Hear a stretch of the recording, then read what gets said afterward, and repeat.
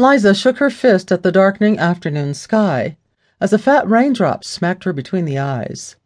Muttering, she shook it off and trudged down a street littered with rubbish. Wearing a dirty black coat, she pushed a grocery cart filled with trash bags. Her filthy face and cracked hands yearned for soap and water. A gust of wind blew a ragged scarf off her itching head. As raindrops splashed on the pavement, people hurried past, not seeing her. She seemed invisible.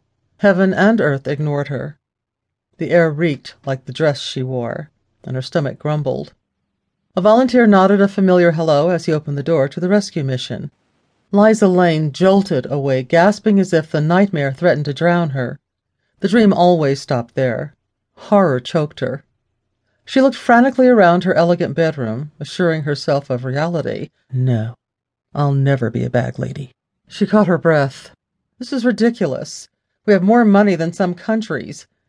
Even so, the nightmare reminded Lyza she had no control over the future. As hard as she worked and as successful as she was, there were no guarantees. Fear gripped her core. Throwing back the silk comforter that covered thick Egyptian cotton sheets, Lyza Lane slipped into her Claire Haddad peignoir, stumbled to the master bath, and glanced back at the clock on the bedside table. Bright red numbers spelled 3:16 a.m. Polished marble floors, walls, and countertops, designed to her specifications, reminded her how removed she was from the poverty of her nightmare. She turned the gold knob, and water flowed from the mouth of a golden dragon. She chose a crystal decanter filled with lavender bath salts and poured a measure of bubble bath into the tub.